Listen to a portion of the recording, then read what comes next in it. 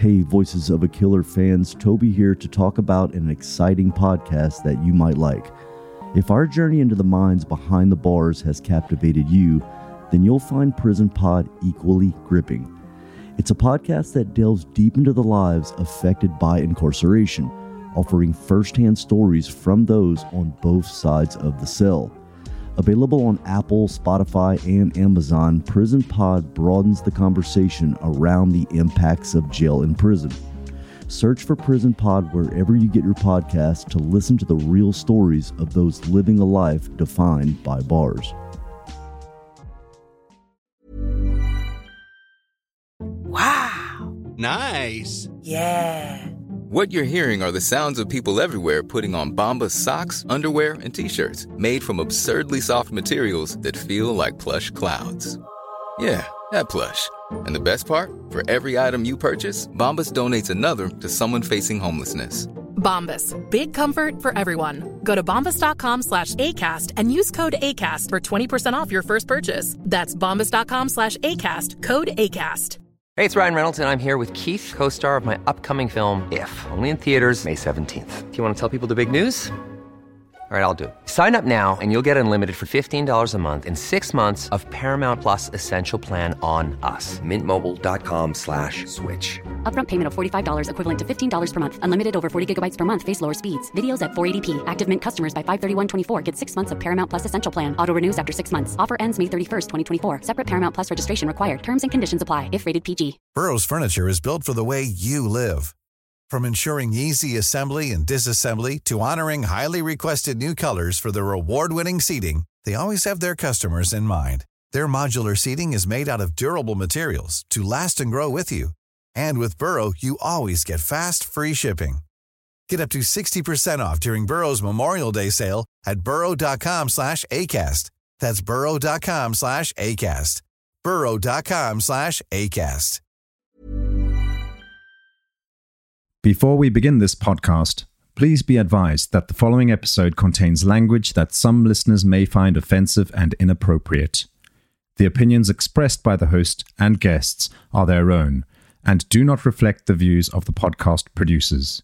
Listener discretion is advised.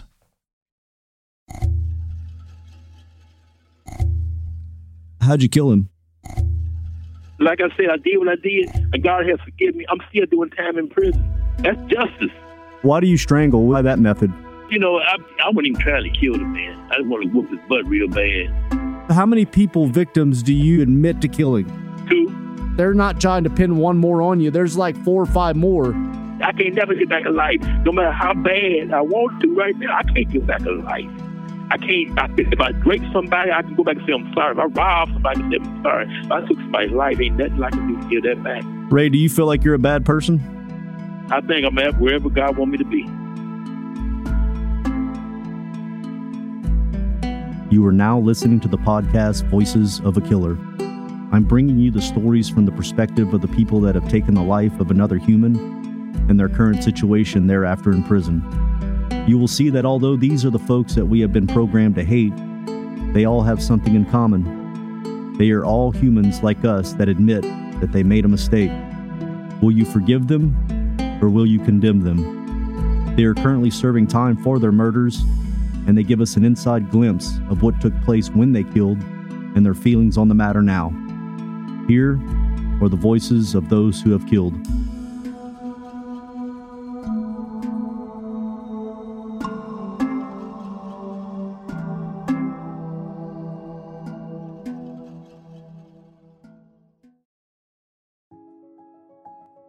On this episode of Voices of a Killer, we are going to examine the case of our first serial killer.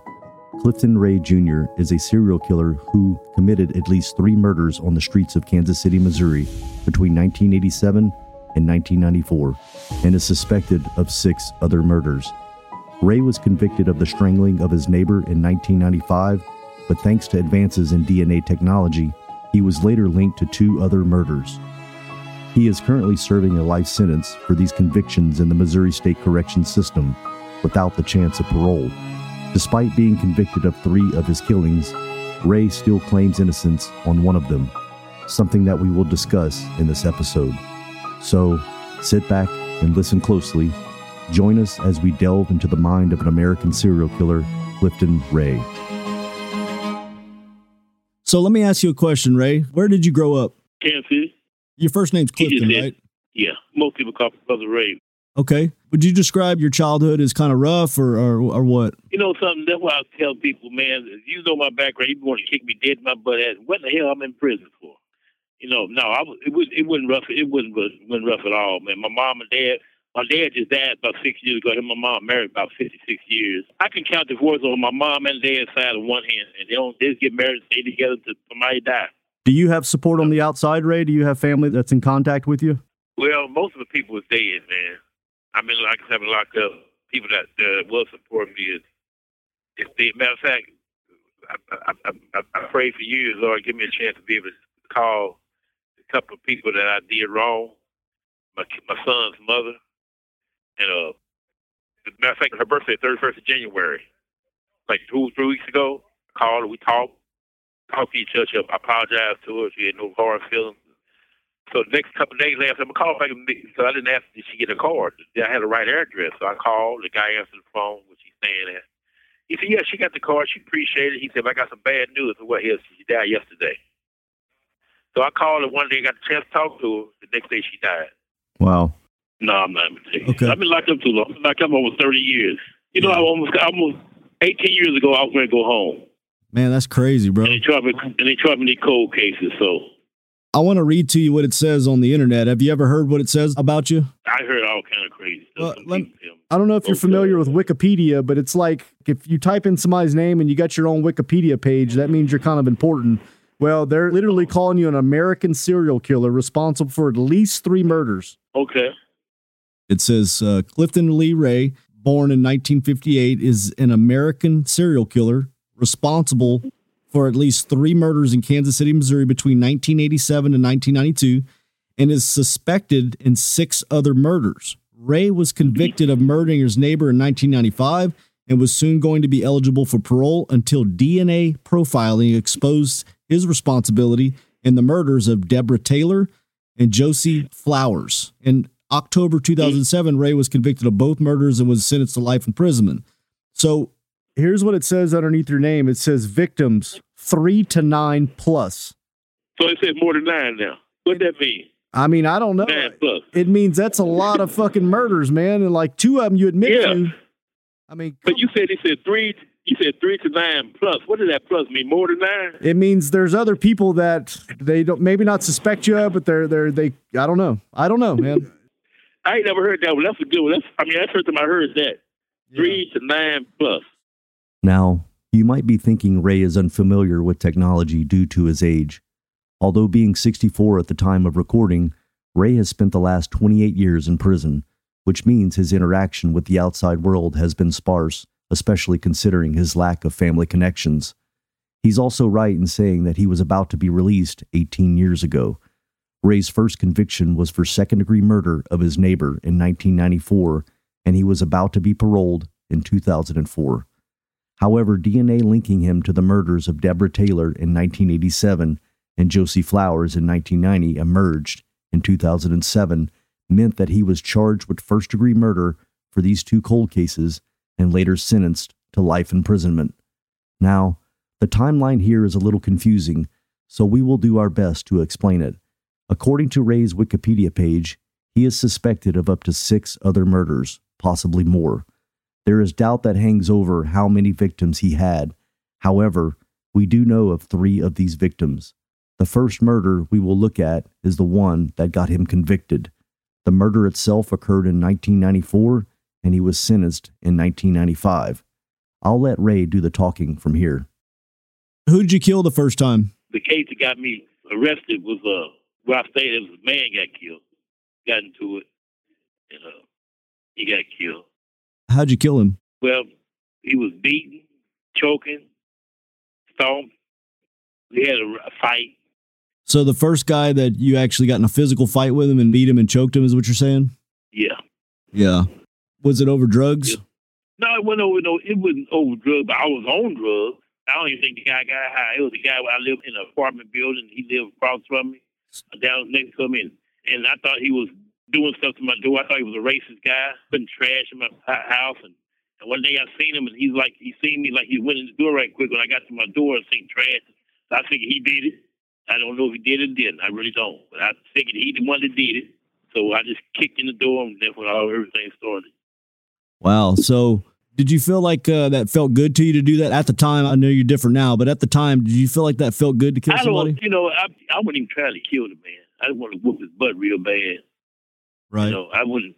I'm gonna kill him. I didn't have nothing. I'm like I'm numb. I'm on drugs.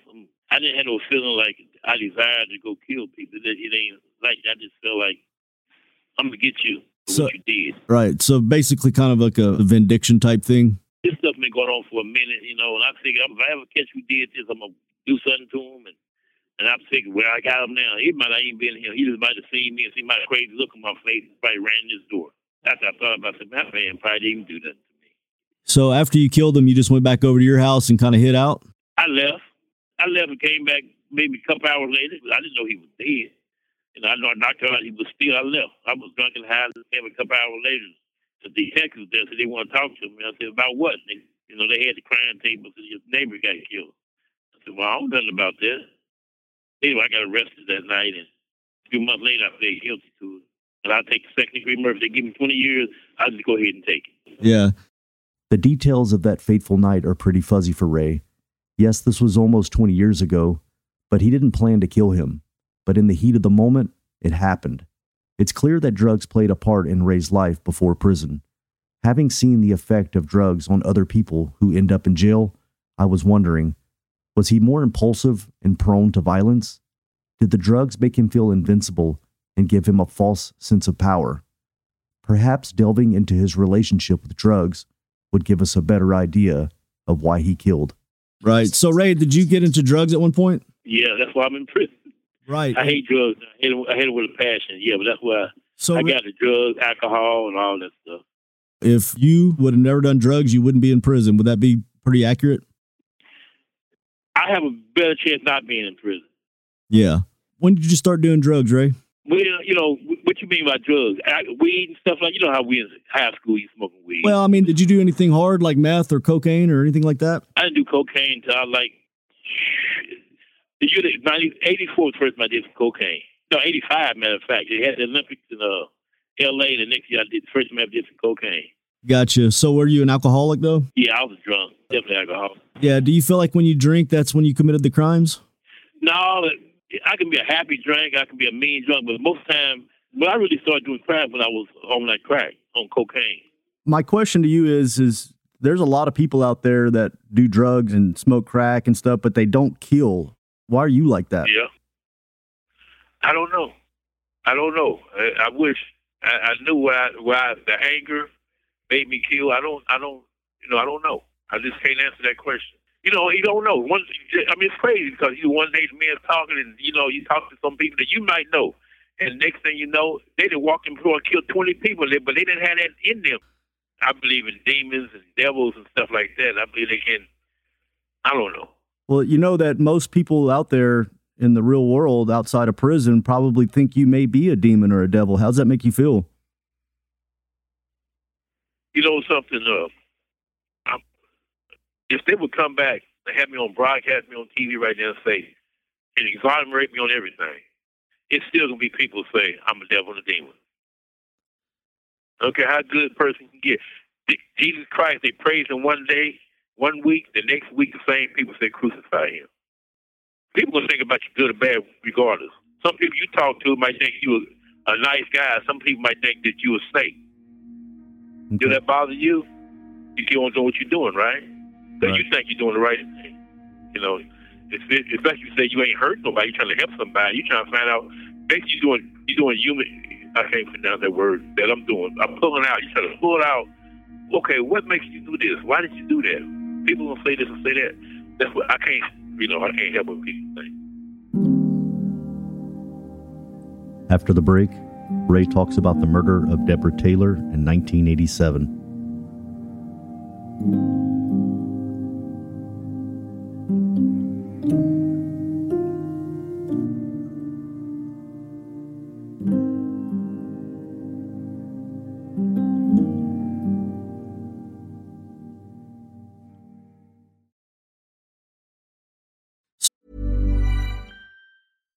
How would you like to look 5 years younger? In a clinical study, people that had volume added with Juvederm Voluma XC in the cheeks perceived themselves as looking 5 years younger at 6 months after treatment. Look younger, feel like you. Add volume for lift and contour in the cheeks with Juvederm Voluma XC. Reverse signs of aging by adding volume to smooth laugh lines with Juvederm Volure XC. For important safety information and to find a licensed specialist, visit Juvederm.com. That's JUVEDERM.com. Not for people with severe allergic reactions, allergies to lidocaine, or the proteins used in Juvederm. Common side effects include injection site redness, swelling, pain, tenderness, firmness, lumps, bumps, bruising, discoloration, or itching. There's a risk of unintentional injection into a blood vessel, which can cause vision abnormalities, blindness, stroke, temporary scabs, or scarring. Talk to a licensed specialist to find out if it's right for you. Hiring for your small business? If you're not looking for professionals on LinkedIn, you're looking in the wrong place. That's like looking for your car keys in a fish tank. LinkedIn helps you hire professionals you can't find anywhere else, even those who aren't actively searching for a new job but might be open to the perfect role. In a given month, over 70% of LinkedIn users don't even visit other leading job sites. So start looking in the right place. With LinkedIn, you can hire professionals like a professional. Post your free job on linkedin.com/people today. So when was your first murder that you committed, Ray? That was 1987. Who did you kill the first time? Deborah Taylor. That murder, we was out there getting high, me and about 4 other guys and this girl. She was sucking dick, and we just partying out. It was nice outside. We out there just kicking it. People was leaving off, maybe me and another guy left her. She wanted some more dope. And I told her suck her dick. She said, well, I already did, so you got to do it again. So she started, and she jumped right up and said, you got to give me some dope. I ain't give you that until you get through. Then she grabbed my dick and started squeezing. And she wouldn't let go, so I just started squeezing her neck. The other guy up there laughing. And I'm trying to squeeze until she let go, and so her hand went limp. And she was dead. The guy ran off. I left, ran off too. Once you started strangling her, obviously she had to let go once you started strangling her. Why did you not stop? Why did you kill her? I don't know. Maybe it was the drugs. I did after it seemed like I was in a trance or whatever. So she let go. I just kept on, and then I let go when she fell. How long did you strangle her for? I can't remember. I really can't. That happened back in 1987. I guess 2 or 3 minutes. 2, 3, 4, 5 minutes. I don't know. I know I was sore down there. I was sore down there for about a week. Because her squeezing and me squeezing. So I remember that much. So, Ray, I mean, it is kind of like fascinating that strangling somebody, you have so much time to just let go because it really takes minutes. I mean, like, what goes through your head when you're holding on to their throat? You know, and just to be honest with you, I know you don't have to probably think I'm full of crap. But when you're on drugs and alcohol, a lot of stuff, man, you don't think. You know what I mean? You don't think. Yeah. If I did, I would have did it, you know? Yeah, Ray, do you think that everybody has it in them to do something like that? Or you think there's people that just can't do that kind of thing? To be honest with you, I think in any situation, a person doesn't do anything. In any given situation. Yeah. You probably met some people that's nicest people in the world, but give them a drink. You won't be around them. So you don't know why you have like this propensity to kill people? The last time I committed a crime was 1994. That was almost 30 years ago. But I ain't been on the street either. I've been in prison. You know, I wouldn't think about, I'm gonna go kill this person, kill that person. It didn't happen like that. It didn't come close to happening like that. Sharing the harrowing details of Deborah Taylor's murder, it's hard to find motivation behind Ray's killings so far. Like his neighbor, she too was strangled, and we can see that there is a pattern emerging. Drugs are involved, and Ray finds himself in a violent scenario which he then flees. Unfortunately for Ray, his DNA was found at the scene, and he was charged with Taylor's murder in 2007. It added even more time to his already lengthy prison sentence, and at 28 years behind bars, he's had a lot of time to think about his murders. Being in the prison system for that long, he must have seen a lot. So I wanted to know what his perspective on being incarcerated was like. I was surprised by his nickname amongst inmates, Brother Ray. This is due to his involvement in Bible study groups and ministering to other prisoners. Now, you might be wondering why this is relevant to our discussion of a serial killer. It got me thinking, has Ray's newfound passion for faith had any impact on his moral compass? How can he justify his actions? And does he think that his God really forgives him? I bet you've seen a lot being in prison for that long. I'm going to take you back real quick. When I got locked today, you familiar with Kansas City at all? Yeah, a little bit. Okay. In Kansas City back then, they didn't have no new county jail like they got. Well, they had the kind of new jail. But what they did, you get arrested, take you to the city jail. You get arrested in Jackson County, Kansas City area. Inside the jail, on the other side, where you could look out, you put your hand and shake that man's hand on the other side, they had drunk tanks, and right across there they had where people did felony things. Yeah. So he put me to cell by myself, man, and I got down there and I just prayed, man, for real. I just said, I'm through. I ain't doing this no more. I'm tired of drugs. It caused me problems. I hurt people. I don't want to do this no more. So that's April 94, the last time I got high. How would you describe prison? You know, we had people come in here that said, man, some of y'all guys are freer here than we are on the outside because they're in their own little prison. When I was an alcoholic and I was a drunk, I was a dope fiend on the street. I was in prison, but I didn't know it. But you talking about this physical prison I'm in right now, it could be, I've been in about 7 or 8 different prisons. I was in prison. I'm level 5 now. I've been to a level 1 prison. While I'm working outside the gates every day. Even though I had a crime, there was a murder charge, the warden didn't care. I was working for the warden. He said, he ain't going nowhere. That means we're going to go home about 4 months. Yeah.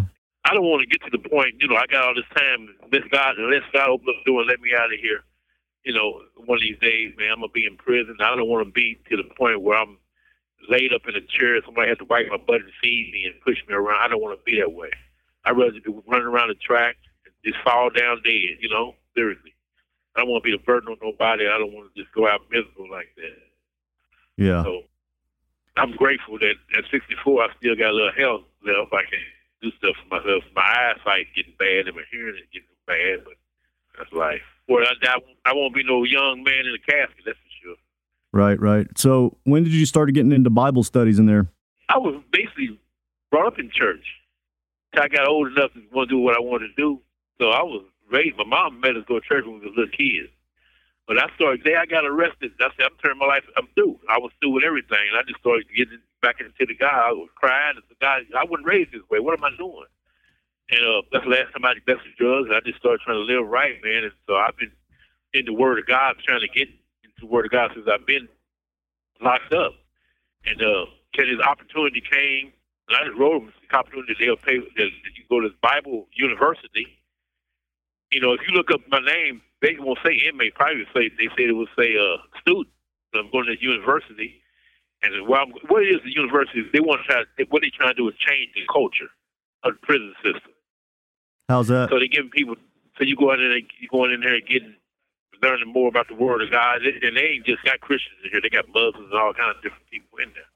So you learn more about the Word of God academically. That way you can go out and not only in the street, but in the prison and help, talk to people that getting high, talk to people that own drugs, talk to people that's gang banging, talk to people that's racism, white and black on both sides, and just, show them they don't have to live that way no more.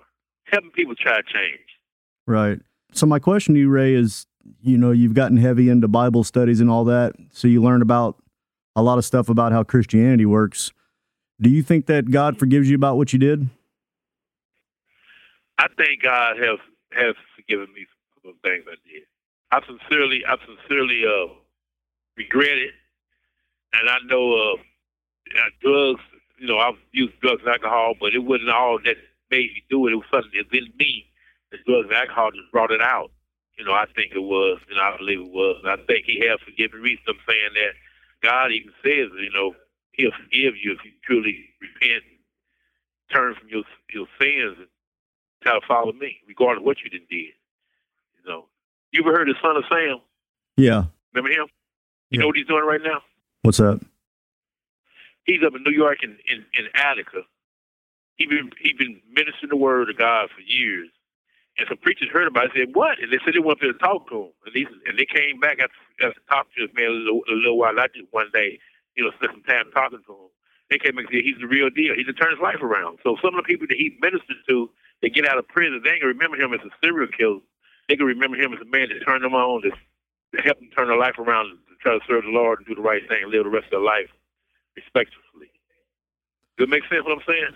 For those who may not be familiar, the son of Sam Killer, whose real name is David Berkowitz, is an infamous serial killer who terrorized New York City in the 1970s. The name Son of Sam comes from the way he signed off letters that he left at the crime scenes of his victims. Berkowitz was arrested in 1977 and is currently serving 6 consecutive life sentences. But what caught my attention was the fact that both Ray and Berkowitz had turned to religion and were ministering to fellow inmates. It was an interesting parallel between the two, as they had both committed heinous crimes and then sought redemption behind bars with little hope of seeing the outside world. In fact, it's highly likely that both men will spend the rest of their days incarcerated. Now, as an atheist, I don't believe in redemption the same way that Ray does, and given the brutality of his crimes, it's difficult to understand Ray's stance on faith and morality. I wanted him to know about my relationship with religion so that we could maintain transparency between us. And to better understand his motivation for killing, I was curious to know if Ray thought he would go to hell for what he had done. So, you don't think that God's going to send you to hell? I really don't think so. I really don't. They say even all liars can go to hell if they just want to continue to lie. You don't have to be to harm somebody. All you have to do is, if you just say, I don't believe that stuff, man, that stuff's a bunch of crap. But my belief is just, you could be a good person who never hurt nobody. Matter of fact, give money to charities and all that stuff and help, go work in hospitals and do everything you can to help people. I don't believe that crap, though. That right there, I believe, will take you to hell right there, and I believe in the Son of God.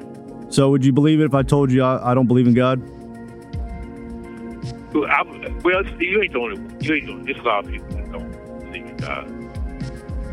I just... I understand that. Yeah, I understand that.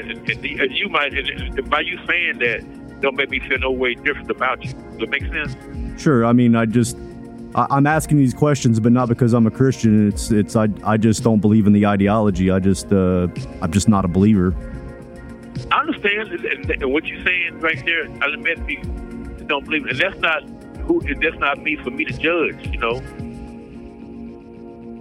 After the break, Ray talks about the murder of Joycey Flowers in 1990.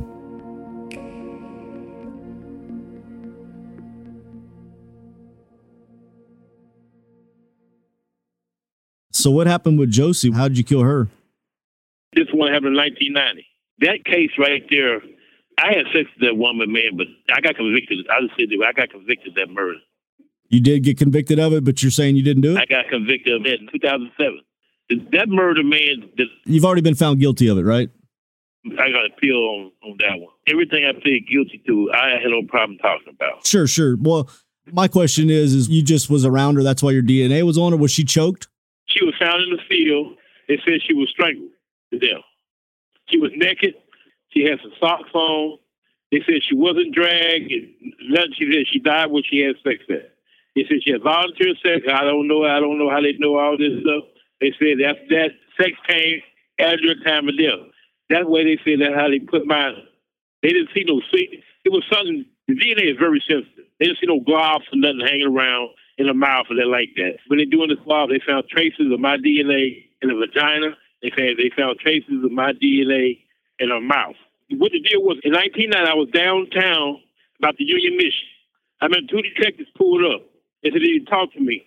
So they came and said, "You want to talk to you?" I said, "For about what?" They said a girl was raped. Said they showed her my ID, the pictures, and she picked mine out. They want to take me downtown and put me in the lineup. I said, "Bet," because I know I ain't did nothing. I know I ain't. So I go downtown. They put me in the lineup. But whoever that person was didn't take me, pick somebody else. That's the last I heard of that. So I'm going to leave. They said, "Hey, we need to talk to you about something else." I said, "What?" So they took me down there. So they asked me about a person found dead in a field. I said, "I don't know what you're talking about. Do you hear about somebody found somebody dead in the field?" I said, "No, I don't know nothing about that." So they didn't show me no picture, nothing else. They said, "Well, if some people said they see you talking to this person that was found dead in the field," I said, "They probably see me talking to a lot of people. I don't know field." I said, "Wherever the field is, I don't know nothing about it. I ain't never been there." They said, "Well, we need to get some hair samples from you." I said, "Go get a search warrant. You get all the hair samples you want, but I'm not giving you nothing voluntarily." That's what I told them. So they said, "Okay, you want to play it that way?" I said, "Man, look here, y'all had me downtown for something about a girl got raped. The girl didn't pick me out. Now y'all trying to put a murder on me. I said, I'm not going for that, man. Y'all want to cooperate with me? Go get some search warrant. They came back with a search warrant. I said, bet. They would know where you want the hair from. They took some from my head. They took a whole bunch from my pubic hair. And that was it. They put me back upstairs in the holding cell. About 16, 17 hours later, they came and said, you can go. I said, what's the problem? They said, well, yeah, I kind of found later, none of that hair, nothing at the scene at all matched me. Nothing. Okay, so 20, 25, 30 years later, whatever, I was going to get out of prison. Two detectives came down from Kansas City. I was over here in Jeff City, where I'm at right now. They said, they talked to me about the murders. I said, what are you talking about? So they showed me some pictures. One of the pictures was the girl that I pled guilty to, and the other one was this Flowers girl that happened in 1990. But this picture they showed me of her, they showed me of a woman that's laying down outside naked in a field.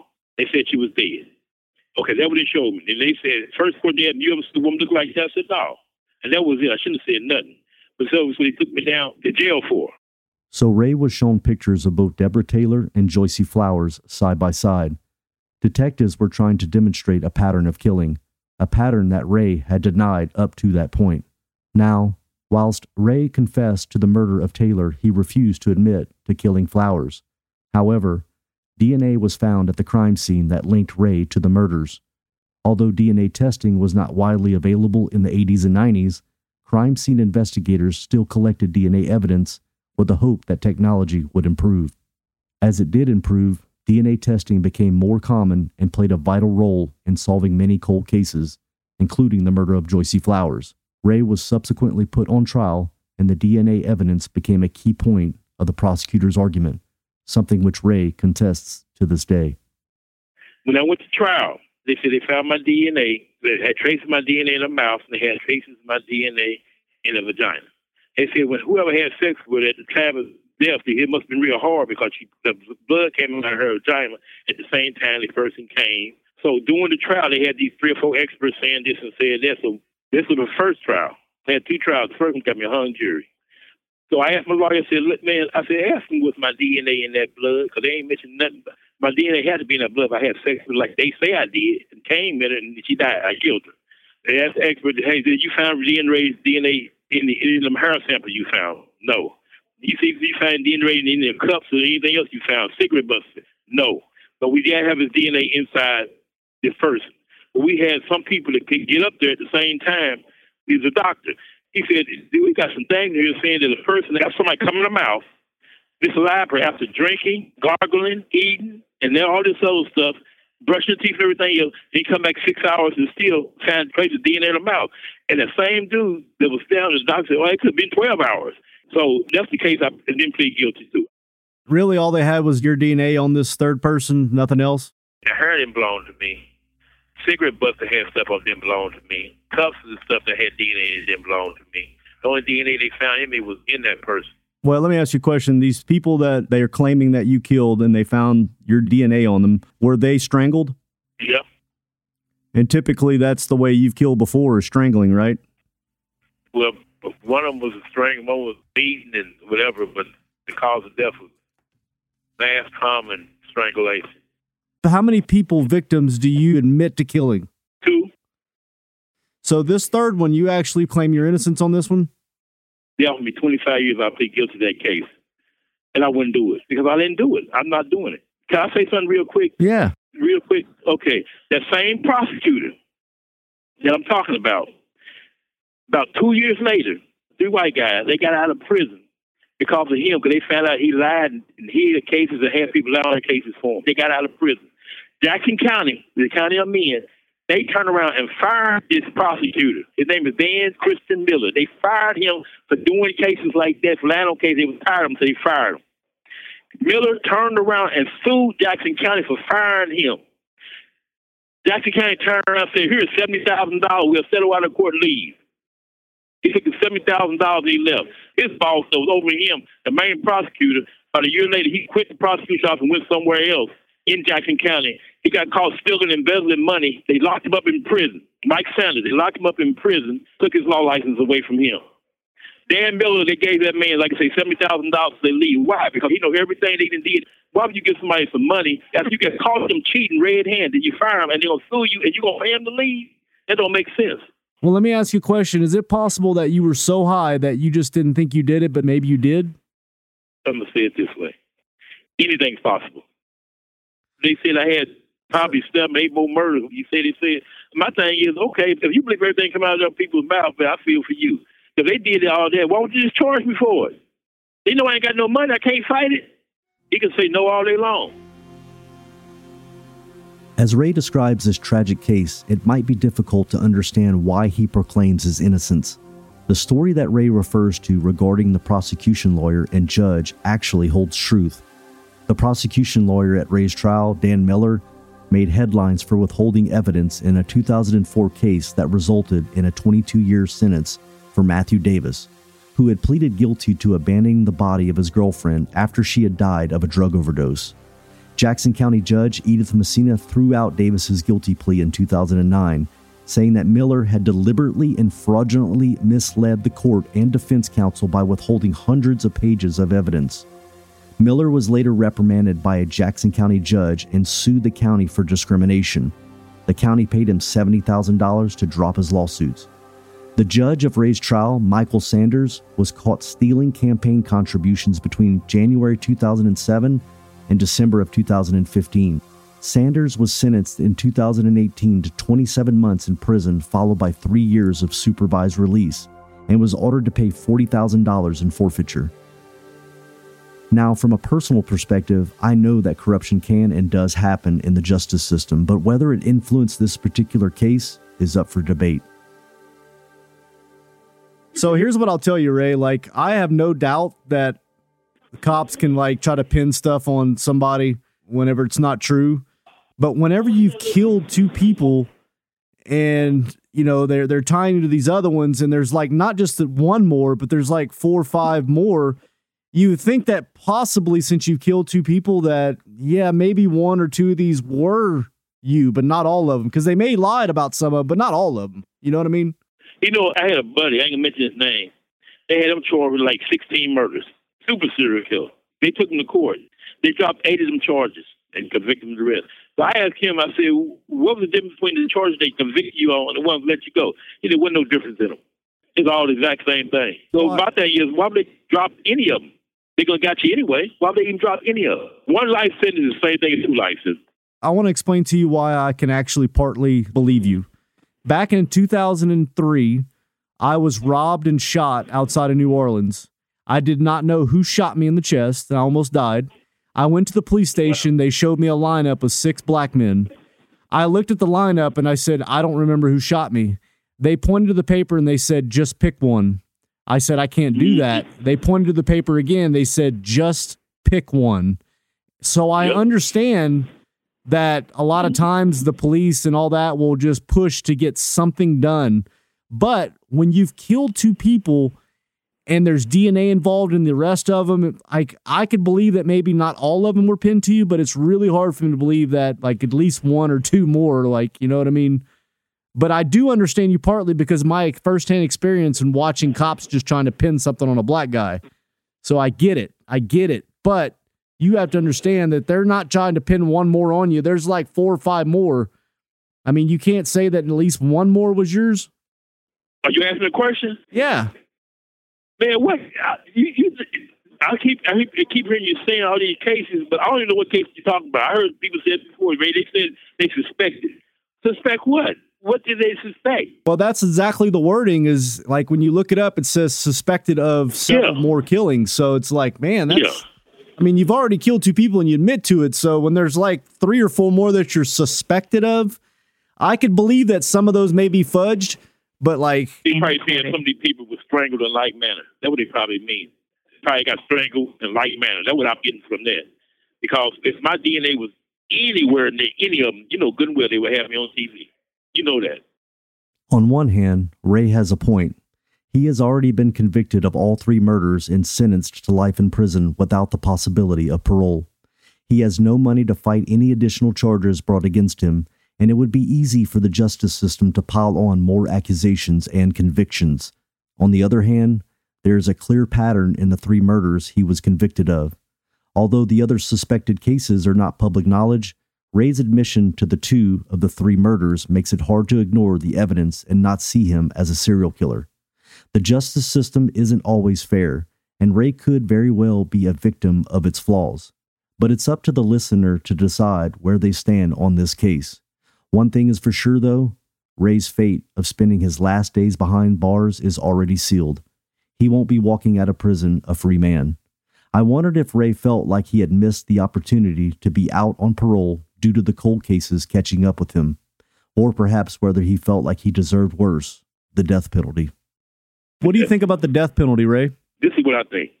Some people say they pro-life. You know what I mean? They say they don't believe in abortion, this and that, right? Most of the people say they pro-life is not pro-life. They're anti-abortion. Pro-life means from cradle to grave. So I'm like, if you want to put me in a category, I'm putting the category as pro-life, even though I took a life. At that time, I didn't know what I believed, but I know now I don't believe in abortion, and I don't believe in capital murder. That's what pro-life really is. What if somebody is responsible for killing hundreds or even thousands of people? You think that we should spare their life? They've been doing it, but I'm just saying I took something that only God should be able to take. You know what I mean? Okay, I'm going to tell you right now. Putin, I'm using him for example. I think Putin's crap. I think he's got Satan in him. And I think if I had to raise my hand as a criminal death, my hand wouldn't go up. I believe that what is wrong, but I also believe that. If somehow, some way he'll redeem himself and really, really, really redeem himself, I believe that Christ will accept him into his home. Do you think you should be out of prison right now? This is what I think. I think I'm at wherever God wants me to be.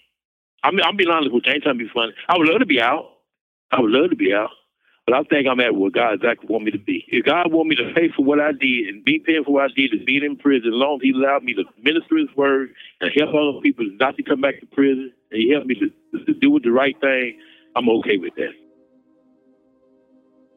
Once again, Ray's faith is something that has been a common theme throughout this interview. Given the finality of his situation, his strength of conviction is something that keeps him going behind bars. As we wrapped up our conversation, I had one final thought. Despite what Wikipedia or any other internet resource might say, I wanted to get Ray's final views on what had been done. What would history make of him? Was he truly remorseful for what he had done? And given the opportunity, what would he say to his victims in the afterlife? Ray, do you feel like you're a bad person? Yeah, I feel ain't nobody good but God. I feel that I ain't the person I was that committed them crimes. But am I a good person? No, I can never give back what I took. Never. Okay, how long it take? If I just hurt somebody, I can go back and apologize. No, I can never apologize enough to these people or their families. And do I feel bad? I did. Yeah, I really, believe it or not, I really do feel bad. I did it. If I had a chance to do it over again, I don't think it would ever happen. You know, because nobody deserves to get somebody take their life from them. Nobody deserves that. I got a serious question for you, Ray. If you died today, what would they say in your eulogy? They'll say, mention my name, mention my birth. They'll mention I was a drunk. They mention I was a dope fiend. They mention I wasn't the father I should have been. I didn't do the right things I should have did. They mention I committed murders. That I got convicted of 3 of them. They'll mention I went to prison. And they'll mention the last 29, 30 years of his life, he turned his life over to God. He tried to help people so they won't come back to prison. He ministered to people. He tried to do the next right thing. He tried to encourage his people he can on the street through the phone. And he lived the rest of his life thanking God for sparing his life, although he took a life. And that's it. Like I said, I did what I did, and God has forgiven me. I'm still doing time in prison. That's justice. I can't never give back what I take, Toby. I can't never give back a life, no matter how bad I want to right now. I can't give back a life. I can't. If I break somebody, I can go back and say I'm sorry. If I rob somebody, I can say I'm sorry. If I took somebody's life, ain't nothing I can do to give that back. Let me ask you a question. You pass away, you go to heaven, and you see 2 of your victims in heaven. What do you talk to them about? I'll be so glad to see him in heaven. I'm sorry, and I'm glad you're in heaven. I'm so sorry, and I'm glad you're in heaven. I'm sorry you missed your family. I'm sorry that I took things away from you, and I'm so glad you're in heaven. I wouldn't be talking nothing sad. I'd be so happy to stay in heaven, I wouldn't know what to do. I'd just be so glad. They in heaven. And I'm sorry that I was going to help bring them there, to take their life from them, take them away from earth.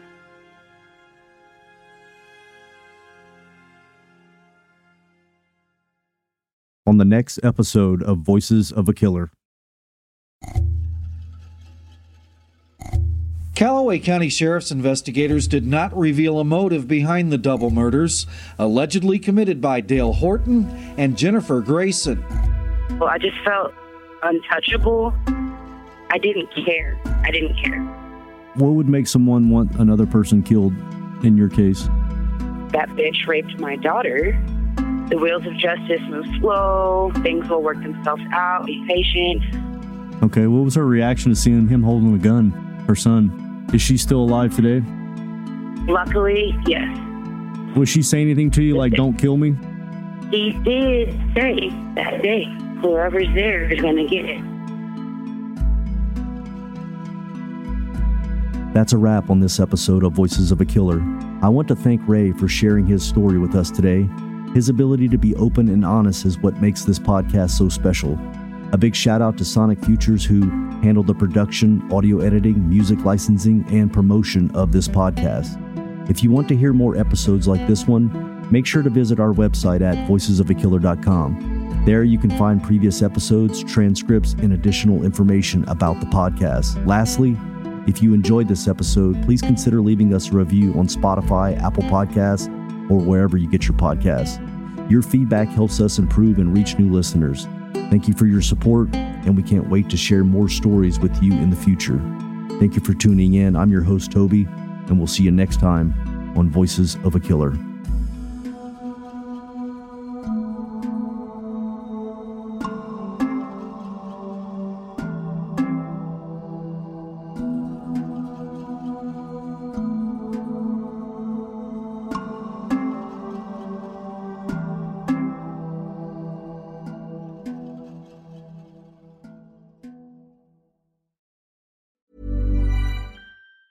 Even on a budget, quality is non-negotiable. That's why Quince is the place to score high-end essentials at 50 to 80% less than similar brands. Get your hands on buttery soft cashmere sweaters from just $60, Italian leather jackets, and so much more. And the best part about Quince, they exclusively partner with factories committed to safe, ethical, and responsible manufacturing. Elevate your style without the elevated price tag with Quince. Go to quince.com/upgrade for free shipping and 365-day returns. Planning for your next trip? Elevate your travel style with Quince. Quince has all the jet-setting essentials you'll want for your next getaway, like European linen, premium luggage options, buttery soft Italian leather bags, and so much more. And is all priced at 50 to 80% less than similar brands. Plus, Quince only works with factories that use safe and ethical manufacturing practices. Pack your bags with high-quality essentials you'll be wearing for vacations to come with Quince. Go to quince.com/pack for free shipping and 365-day returns. Hey listeners, Toby here. We have a special announcement just for you. Voices of a Killer is launching its very own Patreon page, an exclusive platform that allows you to dive even deeper into the darkest corners of these gripping tales. By becoming a patron, you'll gain access to a wealth of exciting bonus content and behind-the-scenes exclusives that will keep you on the edge of your seat. Picture this: at our lowest tier, you can have access to further content with exclusive letters, photos, and correspondence that have never been seen by the public before. At our producer tier, you will have the opportunity to engage with the team, participate in Q&A polls, and receive updates on upcoming episodes and developments. This tier is perfect for those who have a keen interest in the production process and want to be a part of shaping the show's future. You'll also have your name read at the end of our latest episodes. How cool. At the next tier, you'll have all this and the opportunity to join in our once-in-a-month video chat Q&A session with me, the host, and our production team, allowing you to engage directly with the creators and further satisfy your curiosity. And for our premium tier, you'll have all this and the ability to listen to exclusive unedited raw interviews to really hear the true voices of our podcast. So if you're ready to unlock a world of extra content, head over to patreon.com/voicesofakiller now and choose the tier that best suits your craving for true crime. Your support will not only fuel our passion for storytelling, but also enable us to bring you even more thrilling narratives from the voices that are waiting to be heard on Voices of a Killer.